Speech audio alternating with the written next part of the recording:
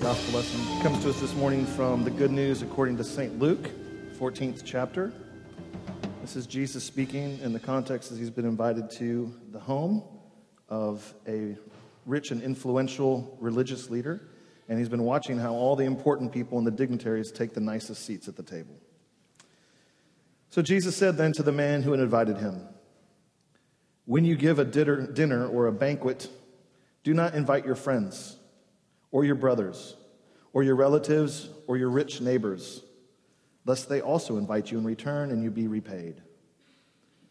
Instead, when you give a feast, invite the poor, the crippled, the lame, the blind, and you will be blessed, because they cannot repay you. You will be repaid at the resurrection of the just." When one of those who reclined at table with him heard these things, he said to him, "Blessed is everyone who will eat bread in the kingdom of God." But Jesus said to him, "A man once gave a great banquet and invited many. And at the time for the banquet, he sent his servant to say to those who had been invited, 'Come, for everything is now ready.' But they all alike began to make excuses. The first said to him, 'I bought a field. I must go out and see it. Please have me excused.' And another said, 'I've bought 5 yoke of oxen, and I go to examine them. Please have me excused.' And another said, 'I've married a wife, and therefore I cannot come.' So the servant came and reported these things to his master. Then the master of the house became angry and said to his servant, 'Go out quickly to the streets and lanes of the city and bring in the poor and crippled and blind and lame.' And the servant said, 'Sir, what you have commanded has been done, and still there is room.' And the master said to the servant, 'Go out to the highways and hedges and compel people to come in, that my house may be filled. For I tell you, none of those men who were invited shall taste my banquet.'" This is the gospel of our Lord.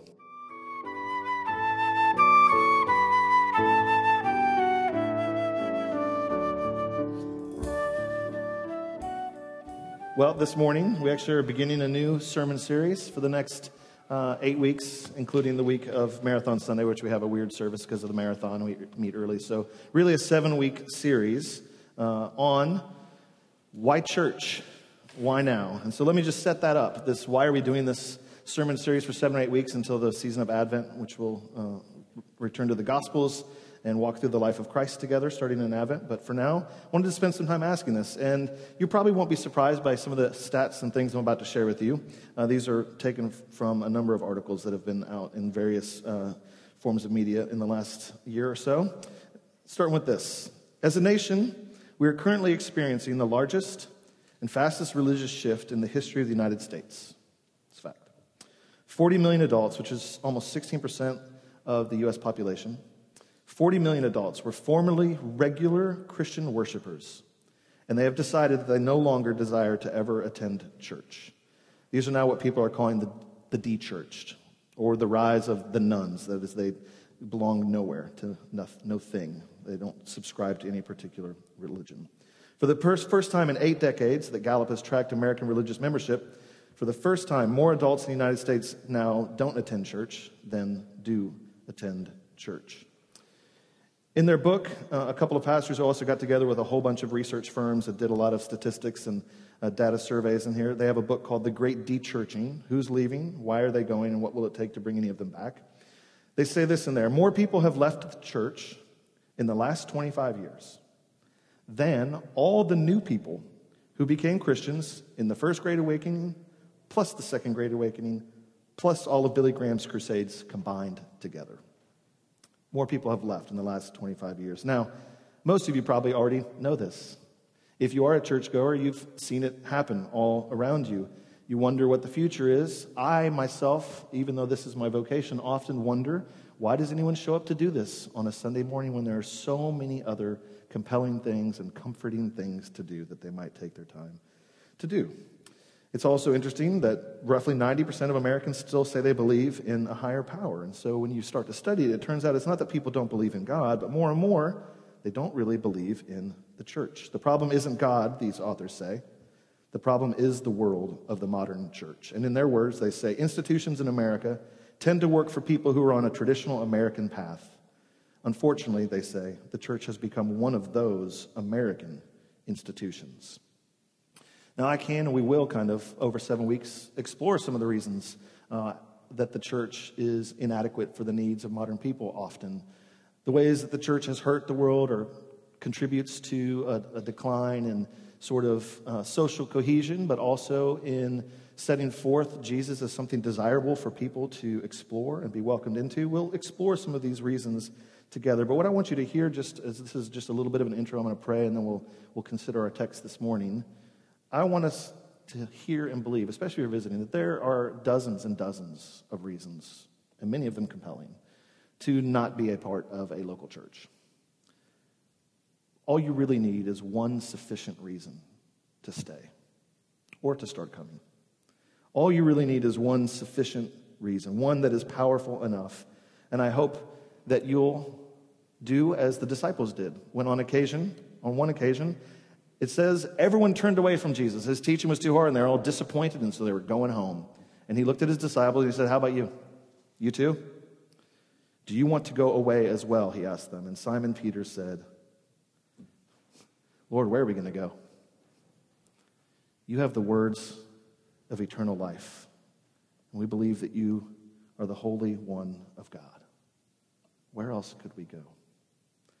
I hope you'll hear and experience that Jesus really is the reason to stay. And then we're going to talk about the church. And as we talk about the church as an institution and an organism, we're also talking about our congregation in the process of inheriting this property and being able finally to open it up and to use it for lots of purposes throughout the week. What kind of church do we want to be? What do we want to be about? What do people want to know us for? We're going to ask those questions. But the one sufficient reason to consider going to a church again, or staying if you have been going to one, is Jesus himself.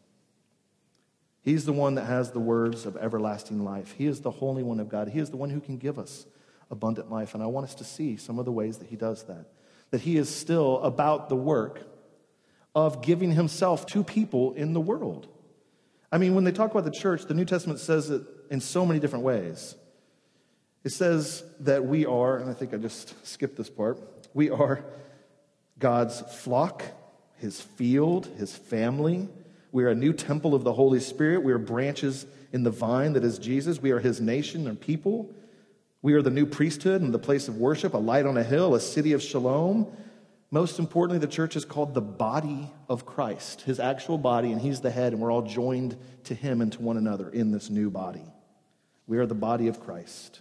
We're also called the bride of Christ, the one that he loves and gives himself up for, gives his life for, and tends and nourishes, and has prepared a feast where there will be an everlasting celebration, like a great wedding feast, a great banquet like he talked about in his parable that we heard earlier. And so Jesus seems to love the church. He seems to still want to work in and through it. And so I hope that you'll be even just touching the hem of his robes in these specific ways each week. You'll begin to press through even our broken and messy and sometimes unfaithful congregation and actually get to the source, which is Jesus, the head, the bridegroom, the one who loves you and still wants to give himself to the world even through his messy church. And so we're going to look at 7 things in the next 7 weeks. I'll give you a hint of what they are today.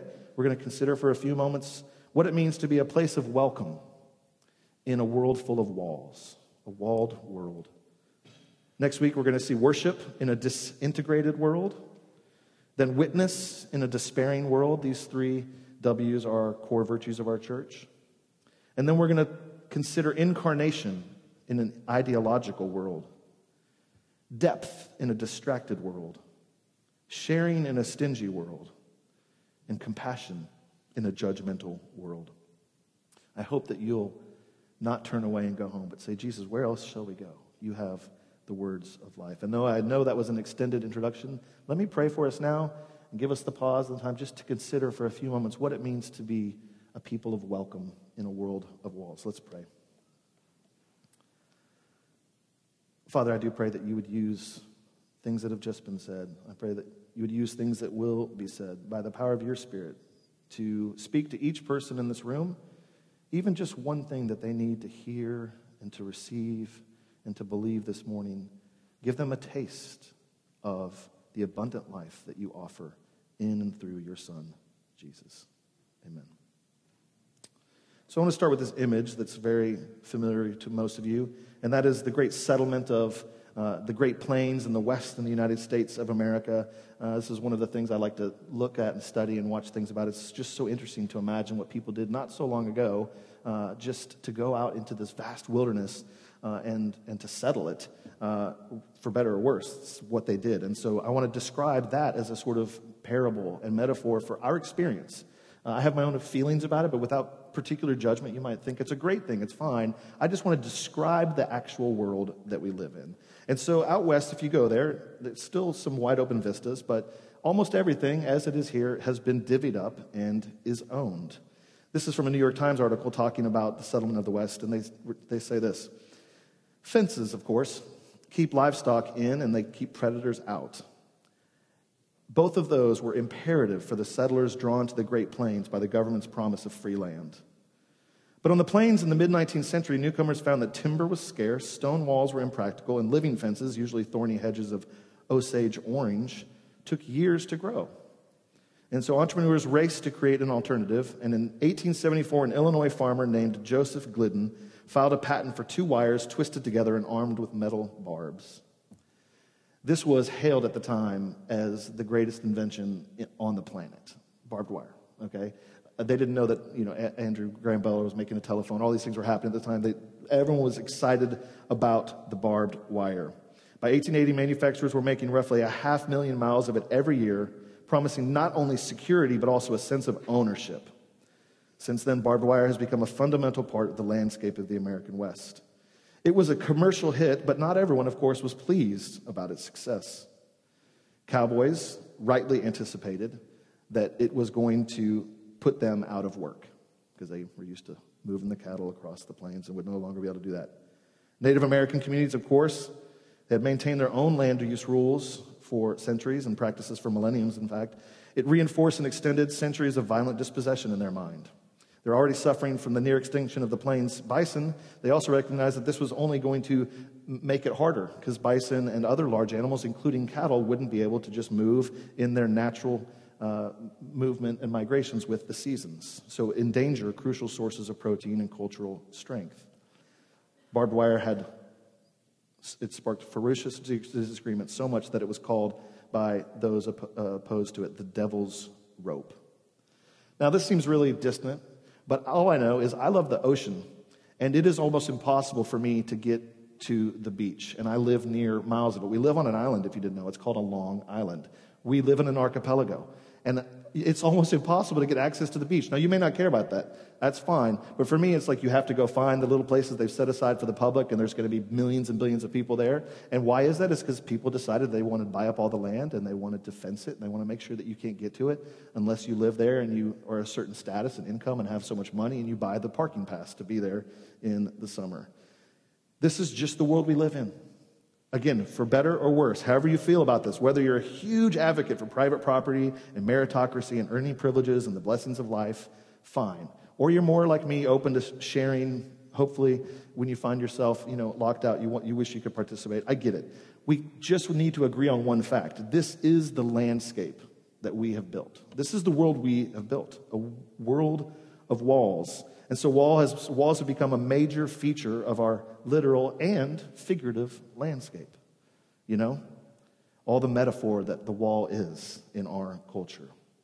I want to argue at least one negative thing about walls. Walls, of course, in a broken, wounded, often wicked and unsafe world are real and necessary things.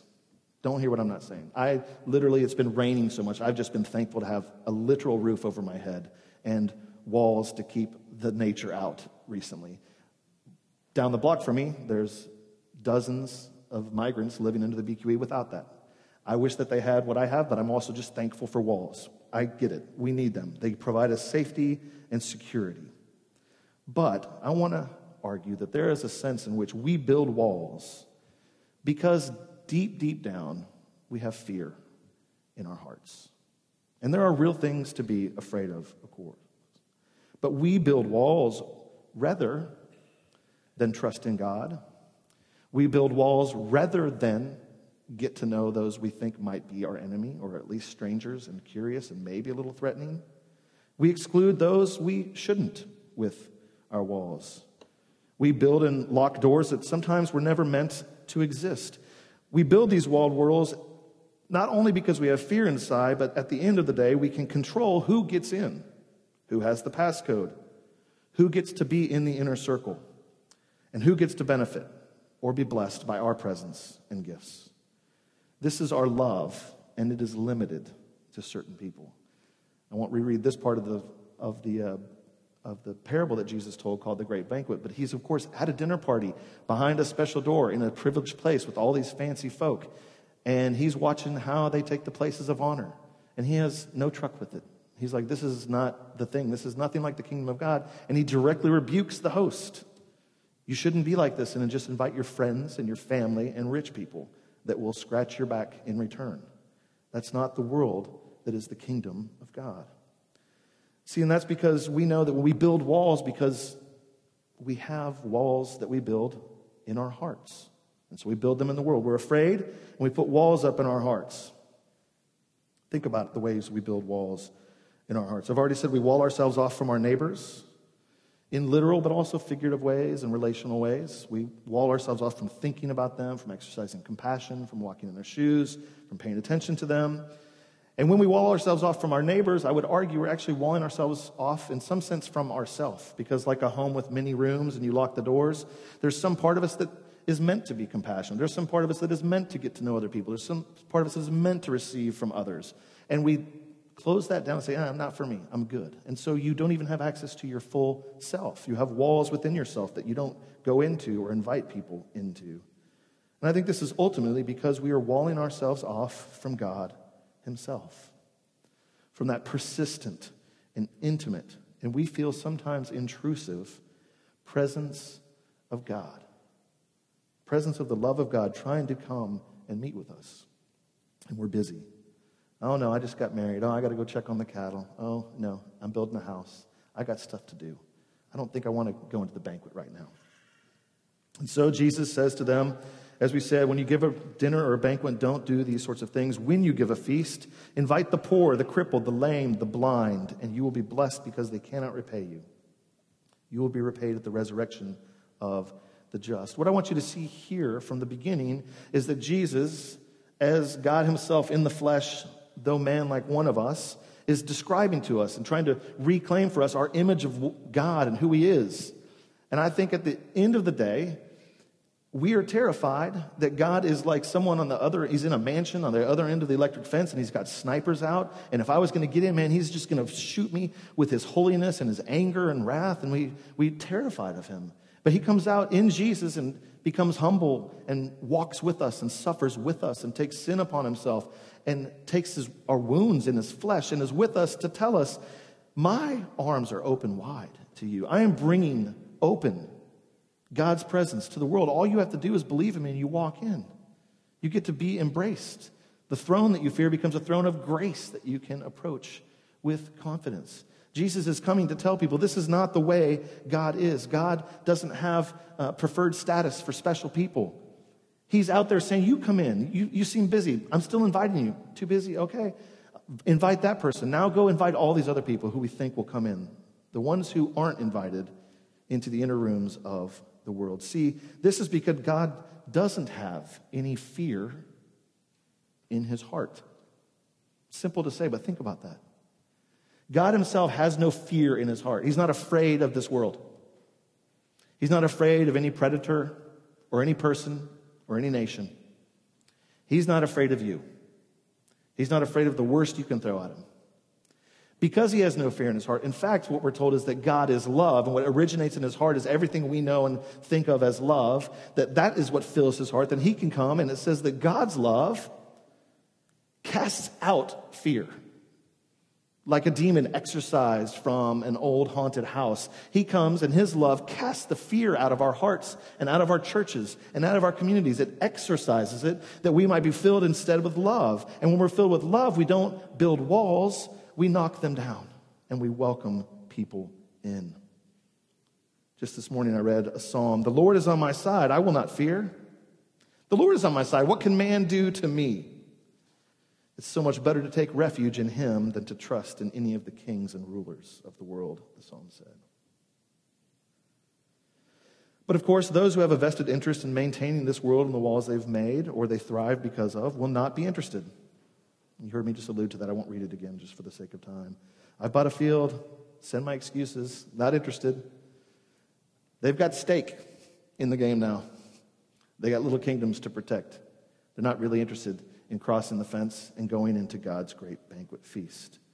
On the front of your bulletin, a great preacher and writer said this: God is the eccentric host who, when the country club crowd all turn out to have other things more important to do than come live it up with him, he goes out into the skid rows and soup kitchens and charity wards and brings home a freak show. That is what Jesus is about and what God is like. He's going out to get those who are left out and locked out and overlooked and walked past and ignored and unloved by this world. And those people respond in droves. They come in and they're ready, like, wait, I get to get in? I get to be a part of this? It's a great feast? Amazing. I thought only the uppity people got to go in here. This is amazing. And they're hungry and thirsty for God's righteousness and his kingdom. And I hope that that's what our church looks like more and more. Even if we're dressed up nice and I have, my uniform on. That we are a people that know our need and find ourselves hungry and thirsty to be welcomed and to welcome those out there who don't believe they are welcomed into God's presence, don't believe they're welcomed into a church community.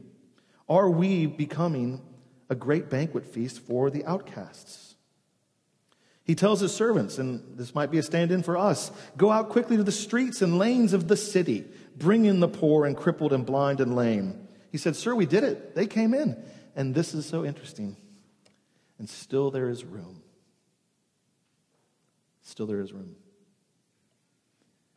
The room's never going to run out.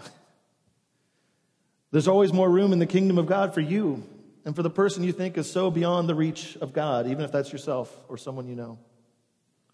There is always more room. There's even room for your enemy to become reconciled and to be welcomed and embraced. I just want to say that I think we actually have an opportunity. If this is what God is doing, and he is still doing it in and through the church, then we don't have to even do that much more. We just have to be what we are, which is a community of welcome in a world of walls. See how necessary and important.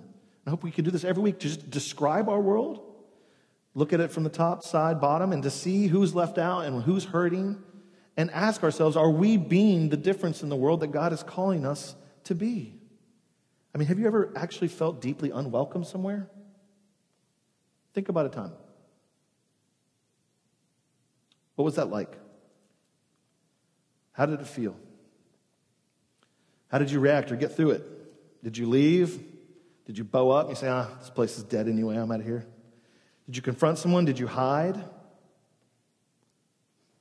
It's important to reflect on things like this, at church especially, because the church has often been a place where many people feel unwelcome. And we can and should reflect on why that is. Certainly, top of the list reasons include racism, various discriminations against those who are different, treating outsiders as enemies rather than invitees on the guest list, moral superiority and self-righteousness, coming up with whatever the boundaries are, your particular theological boundaries or your particular moral boundaries or your particular ways, and then saying that only the people who act like me get to be a part of this and consider Jesus and come to my services. And sometimes just simple default insider culture, which all institutions and groups get, not realizing that we need to explain things and make it understandable and legible and easy to participate for those who are visiting. But again, I think this is because we often feel unwelcome ourselves. Even as Christians, you feel unwelcome. You're afraid that you don't have a place, and so you find these little ways to even turn church into a small kingdom, a little tiny settlement out in the great plains. But we are called to be welcomed into God. And that's what I want you to hear this morning. It's very simple. If we want to be a people of welcome in a world of walls, and if that's what we are called to be, then all we have to do, first and foremost, is to allow ourselves to continuously, in a renewing way, always be welcomed back into God's presence, to return again and again to his great banquet feast. I know it's kind of a circular argument, but if you want to have a reason to stay in church, then keep going to church. Come to this service. Come to other ways. Come to other services. Come to other ways that the church embodies the life of Christ. Service projects, celebrations, fellowship, prayer, all these things. Come to the body and life and work of Christ and be welcomed, not only by people, but be welcomed back into the love of God himself. Ask, if you're exploring Christianity this morning, you just find yourself here invited by a friend or for whatever reason, just go read the Jesus of the Gospels. Forget what this preacher says. Forget what you've heard on TV. Forget the radio. Read Jesus of the Gospels. I'll let him take care of business on his own. See if he's not persuasive and interesting and different than any human being who's ever lived. If there's not something compelling there about a God, if this is true that he were God, and God is really like this, then he must be a person of welcome. He must be a person that is tearing down all the walls of hostility in the world and making people into one. And of course, you should keep reading through the Gospel, you get into Acts, and you see that's exactly what he did. In church after church, he was reconciling. He said, there's now in Christ Jesus, in this community, although there's all these divisions and walls in Jerusalem and all over the known world, there is in this church now neither slave nor Greek, or slave nor free, Jew nor Greek, male nor female. You are all one in Christ Jesus. You're one and the same. You belong to one another and to him. There is no hierarchy. There's no secret password for the special place in the building. You are invited. And if you will believe that again and again, that God just welcomes you, that his throne is a place of grace rather than of hatred for you because of who you are in Christ, then you will begin to have your fear turned more and more into love, and you'll begin to want to see walls torn down rather than built, even while you use the useful ones from rain and from strangers in a big city, okay? But you will have a posture of crossing fences, cutting them down, going through doors, finding people, and saying, who's interested? We've got a great banquet going on over here. God has sent me out to invite you. Where are you? Who wants to come? You're busy? Okay, I get it. Yeah, you're busy. 40 million of you leaving the church? That's fine. God is the God of history. He's not afraid of that. He is right now offering you a banquet. If we will be welcomed, then we will become a people of welcome. And that is what God is doing with or without us and our church. He's made a safe space for us, and we can return to it again and again. He is our safety and our security. He is now dwelling in the throne room of our hearts and our churches. But he's also promised that in eternity, he is going to open up this feast to the whole world. When Revelation describes the everlasting city that is somehow now coming down by faith, not by sight, but will eventually really be here when he makes all things new on this new heavens and new earth. There's a picture of a city, and it says this in Revelation, right at the end of the Bible. I see no temple in the city. You don't need a temple because the Lord God himself is there and the Lamb. The city has no need of sun or moon to shine on it, for the glory of God gives it light. By its light the nations will walk. The kings of the earth will bring their glory into it. So the kings of the earth will bring their glory into it, and its gates will never be shut. Its gates will never be shut. People will be bringing their glory and honor of all the nations into the city again and again. In fact, one of the last things that Jesus says to his disciples is that the church is going to go out, and even the walls of hell will not be able to withstand the growth of God's people, his welcoming people. That even that gate that is barring will finally be knocked down, and the kingdom of God and of his presence and of his love and his welcome will flood over all things and break in. If this is secure for us, what have we to fear now? We have to fear nothing. In another article, just to close with this little illustration, Ann Voskamp, a writer, was talking to a farmer recently out in the West. And they were talking about the church, but they're also talking about farming, and they're doing this little metaphor, and she just wrote this thing. She's talking to a man named Tib Pearson. She said Tib was there with his Red Wing work boots and his worn John Deere hat, and his hands weathered and etched like a grain cedar rail. And he says, there's a reason that God called us his body and not his estate. A body is connected with sinews and veins, but an estate is divided with fences and lines. He said this with his hands the way the man of the land does, and you could see how his hands knew rusted wire and gnarled barbs and how to free things caught in fences. And Tib closed with this. He said, You got to cut down the fences sometimes, or you will cut up the body. May God help us to be a place of welcome in a world of walls. In the name of the Father, and the Son, and the Holy Spirit. Amen.